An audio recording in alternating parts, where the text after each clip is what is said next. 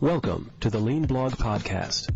Visit our website at www.leanblog.org. Now, here's your host, Mark Graban. Hi, this is Mark Graban. Welcome to episode 125 of the podcast for July 28th, 2011. My guest today is Mike George. He's probably best known as founder of the George Group consulting firm that was eventually acquired by Accenture, and he's known for his books with Lean Six Sigma as a methodology. Well, he's now the founder of a nonprofit organization called Strong America Now. You can find more information at www.strongamericanow.com. And he's working to get politicians not just supporting Lean Six Sigma, but actually getting them directly involved. So he has a pledge. He's having candidates sign saying that they will take training, that they will do a project, trying to get leadership from the top in terms of quality and cost improvement in government. So if you want to find more links about this, you can go to leanblog.org/125. And for all past episodes of the podcast, you can go to leanpodcast.org. Thanks for listening. Well, again, our guest today is Mike George. Thanks for joining us on the podcast. Thank you, Mark. Now, you're well known, Mike, for founding the George Group and for your work with Lean and Six Sigma. But I was wondering if you can introduce yourself for the listeners and share some of your professional background for us. Sure. Well, it all got started in 1986 when I sold my other company, International Power Machines, to Rolls-Royce. I've been fascinated by the success of Toyota in defeating General Motors, who I'd always respected and many people my age had. And so I traveled to Toyota and studied the Toyota production system and understood then the power of the process view and Lean, and came back to America and started the George Group. And then we realized later on that Six Sigma had the management infrastructure definition of black belts and management engagement that Lean really didn't address explicitly. And so we joined the two in 2000 and started working with Caterpillar and Xerox, other companies that were troubled but had real opportunities. And, of course, both those companies have done quite well since. And then, of course, the Army and Navy heard about that work and asked us to be prime contractors to help them with waste reduction. So that, in a summary, is the last 25 years of how I've spent my life. And so did the work with before we talk, we're going to talk primarily about the Strong America Now initiative, but before we transition to that, you mentioned work with the military. Can you talk a little bit about that, the application of Lean Six Sigma in, to manufacturing listeners or even to healthcare listeners might seem like sort of a surprising area to apply Lean and Six Sigma. Can you talk a little bit about some of the history of that work? Yeah, let's talk a little bit about the history of why did Lean grow up in manufacturing in the first place. There's really only one reason, and that's because in manufacturing, people have numbers. They have data. If you go up to any machine operator and say how many parts per hour will that machine put out, they can answer. If you say, well, how many of these items have you got in inventory and work in process right now, the answer is available on an MRP system. None of that data was available in transactional or healthcare applications.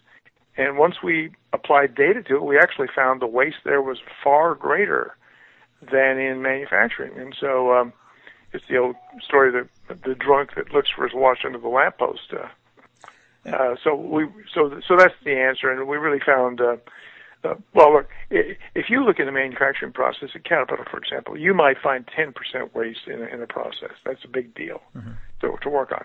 In government, we always find more than 25% waste. It's very target-rich. The returns of black belts are 2 to 3 times greater than they are in industry. Because there's so much waste as a start. So much more waste, yes.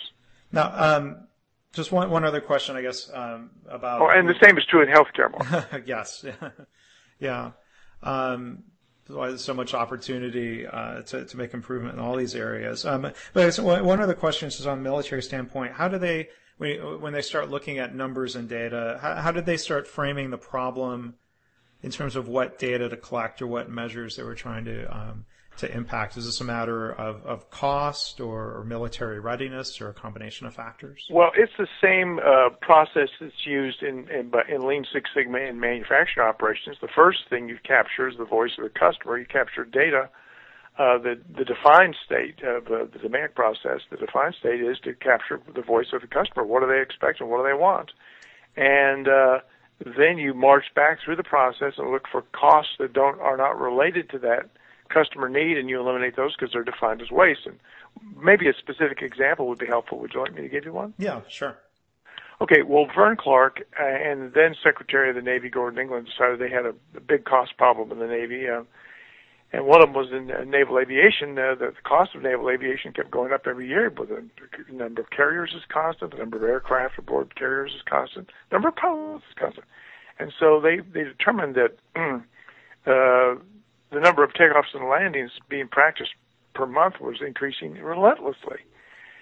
So what does the customer want? Well, who is the customer? The customer in the case of naval aviation is the fleet. And the fleet had defined a metric for combat readiness. When that was compared to the actual in terms of takeoffs and landings, it was found that 80% of the squadrons were flying way over the number. And by simply restricting them to the definition of combat readiness, that contributed to $169 million per year of savings at the stroke of a pen. Now, I can give you more examples, but you use the same methods of capturing the voice of the customer, going through the define, measure, analyze, improve, control phase. But it all starts with what does the customer want, and in many cases, in government, you can't even find anybody that uses the output, so you can completely eliminate the process. Okay, and I appreciate you sharing that example. And for listeners, if you want to go to the StrongAmericaNow.com website, there's what it looks like about 25 different case studies ranging from the military to NASA and other governmental applications of Lean Six Sigma. So maybe this is the point where we transition and ask you, Mike, about the Strong America Now initiative, what that is and how you got started with that. Yeah, let me make another point. There's actually 50 case studies on the website, 5 of which are medical. And Mark, could I give you one more example before we Sure. transition? Yeah. Okay. We had the Strong America Now June 18th summit meeting in Des Moines, which will be on our website very shortly. But bottom line is that Karen Rago of Stanford University Hospital gave an example of applying Lean Six Sigma to the cardiac bypass graft surgery, the so-called CABG surgery. Mm-hmm. And they found that 40% of the cost was waste. When they eliminated that 40% waste from cardiac bypass surgery, the mortality rates fell by 48%. Mm-hmm. That's an output I think that all people worried about Medicare would appreciate. Yeah. So we're doing a lot of studies to see if we cut the waste out of Medicare, could we keep the system intact without making massive cuts to it? Let's get the waste out of it first. So that was it. What was your other question, Mark? Well, so I mean that sort of maybe ties into now the motivation behind the Strong America Now initiative, looking at the opportunity to, help keep the government and Medicare and programs like this solvent, or to just drive general improvement in government operations, government efficiency and effectiveness. So tell us, what Strong America Now initiative is and how and why. Yeah, the Strong America Now initiative, basically, if you look at the deficit reduction plans of the either party, you have either the Deficit Commission Plan, which the President commissioned, or the Paul Ryan Plan. They both end up with $400 billion of deficit per year. So that means the debt continues going on. That's no solution at all.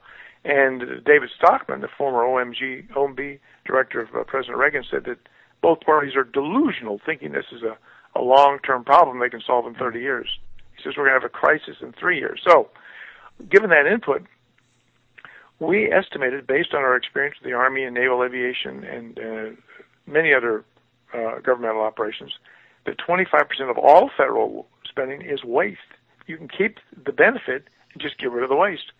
That would cut $500 billion per year out, which would mean we'd be generating surpluses, and you could do it by 2017 based on all the data we have. So the whole purpose of Strong America Now is to eliminate the deficit by 2017 with no new taxes. Mm-hmm. Now, do you run into let's say a situation where, when we're talking about waste, we may be, thinking in terms of, a very specific Lean Six Sigma definition of, activity that doesn't add value to customers. A lot of times it seems like in the political realm, people talk about waste, that means that's a partisan issue of like, if I'm on one party, the other party's programs are waste and mine are value. How does that enter into the discussion here? We completely stay out of that. I mean, one of the things you'll find is some people will say, okay, the Department of Education is all waste, so it ought to be eliminated. We stay out of that debate. Here's what we say. Whatever the Department of Education is doing, we can continue doing it for 25% less cost. Let's do that. Waste has no constituency in Congress. Neither Democrat nor Republican is going to argue about getting rid of the waste in the Department of Education or the Department of Energy or the Department of Defense. So what we say is we can all come together as Americans. And I'm very proud to tell you, Strong America Now has nearly 20,000 members in Iowa alone, and we have many Democrats, Republicans, Libertarians, pro-choice, pro-gold, pro-life, anti-Fed, you name it, we've got them all. And so I'm just telling you, waste reduction has a very broad constituency. Yeah. And that's why it's politically possible to get this thing done. Yeah, I mean, it certainly seems like it should be a nonpartisan issue. But you mentioned members from both parties. Maybe you can talk a little bit more about the event you had in Iowa, and maybe this was just a function because it's there's competition in the Republican presidential field. Of course, with the incumbent Democrat in the White House. So that you had maybe tell the listeners about the Republican candidates that you had appearing and speaking, and what some of the structure and outcome of that event was. Well, first of all, let me say we invited President Obama to come to the meeting. He couldn't come, but we are going to continue pursuing him, and we have mutual friends in Congress that are going to continue pursuing him to take Lean Six Sigma training, so that if he is reelected, he will know how to eliminate the deficit by 2017, should he so choose to do so. On the Republican side, we've had 6 candidates already sign the pledge. We have more expected, and the pledge is that they will take Lean Six. They'll take a minimum of 10 hours of Lean Six Sigma training. They will do a project, a waste reduction project, just like Admiral Mullen did. And once they do that, they'll understand how it really works and catch fire. And for example, one candidate, Newt Gingrich, said, I'll not only pledge to do this, he said, I will pledge that if I'm elected, every member of my administration will go through Lean Six Sigma training. Every cabinet officer will have a goal for cost reduction to eliminate the deficit by 2017. So we're getting some traction. I realize Newt may not become the president, but the fact that he's a pretty well-known policy guy indicates there's some intellectual strength to our process. Sure, and I've blogged about this before, having a chance to meet Newt Gingrich and talk to him about Lean and see him present. I mean, he's quite knowledgeable. He went through. He may have bored half the audience to death, but I find it really interesting. He was talking about Henry Ford and NUMMI and Lean and Dr. Deming, and he certainly knows all of this in a fairly in-depth way. What's the reaction that you get from other candidates? Are you having to do a lot of really basic education with them about Lean and Six Sigma and help them see, something that Lean thinkers and Lean Six Sigma people might just intuitively agree that yes, there's bound to be waste in any process, and we can reduce cost and improve quality. How does that go? Introducing just some of those basic ideas to other political figures. I think they all share Newt's position in varying degrees of strength or understanding and comprehension. But here's the issue. You remember Anatole Francis' comment? He said, education creates understanding, but only practice creates belief. Mm-hmm. And I think most of your Lean Six Sigma practitioners out there will agree that what we found in industry was if we could get the CEO to go into 2 days of training, do a project, actually see the waste in their own systems, we had more than an 80% success rate in getting Lean Six Sigma to make substantial financial improvements to the company and its competitive position. Mm-hmm. Caterpillar and Xerox, ITT, Alcan, Eli Lilly being examples of that. We had others in which we couldn't get the CEO on board to take the training. One large chemical company in Cleveland spent $4 million with the George Group. very happy with our performance. We accomplished nothing. You can't see in their financial performance any improvement. So the pledge requires the candidate who signs the pledge to actually take training between their election and their inauguration and actually do a project. And so that is the key issue. Words don't mean anything in this business at all. So, I think it's all very nice for people to say they're excited and interested, but let's just see who takes the training, who signs the pledge, and who does not. Without that kind of information, it's all just eyewash. Sure. So maybe kind of a final point here, and again, people can learn more. The website is strongamericanow.com. But speaking of action, Mike, if listeners have their interest piqued here, the idea of getting involved in spreading and sharing Lean Six Sigma with those in the political world, how can they help out? How can they get involved? How can they get involved in a formal way with your nonprofit organization? Yes, well, I'd like to visit our website, which is www.strongamericanow.com. They can join Strong America Now, and they can sign their own pledge saying they will only support those candidates in 2017 who will agree to eliminate the deficit, by 2017, so in the 2012 election. Right. If they'll do that, and there's a wealth of information, your listeners are very knowledgeable about Lean and Six Sigma, and so they will obviously get this a lot faster than most people will. Well, great. Well, Mike, it's a pleasure to talk to you. When I first stumbled across that this you had this initiative in place, really kind of piqued my interest, and it's something I've enjoyed kind of reading about and researching here through the website, and certainly a pleasure to be able to talk to you about this live today. So I appreciate your time. Thanks so much, Mark. Goodbye. Thanks for listening. This has been the Lean Blog Podcast. For Lean news and commentary updated daily, visit www.leanblog.org. If you have any questions or comments about this podcast, email Mark at leanpodcast@gmail.com.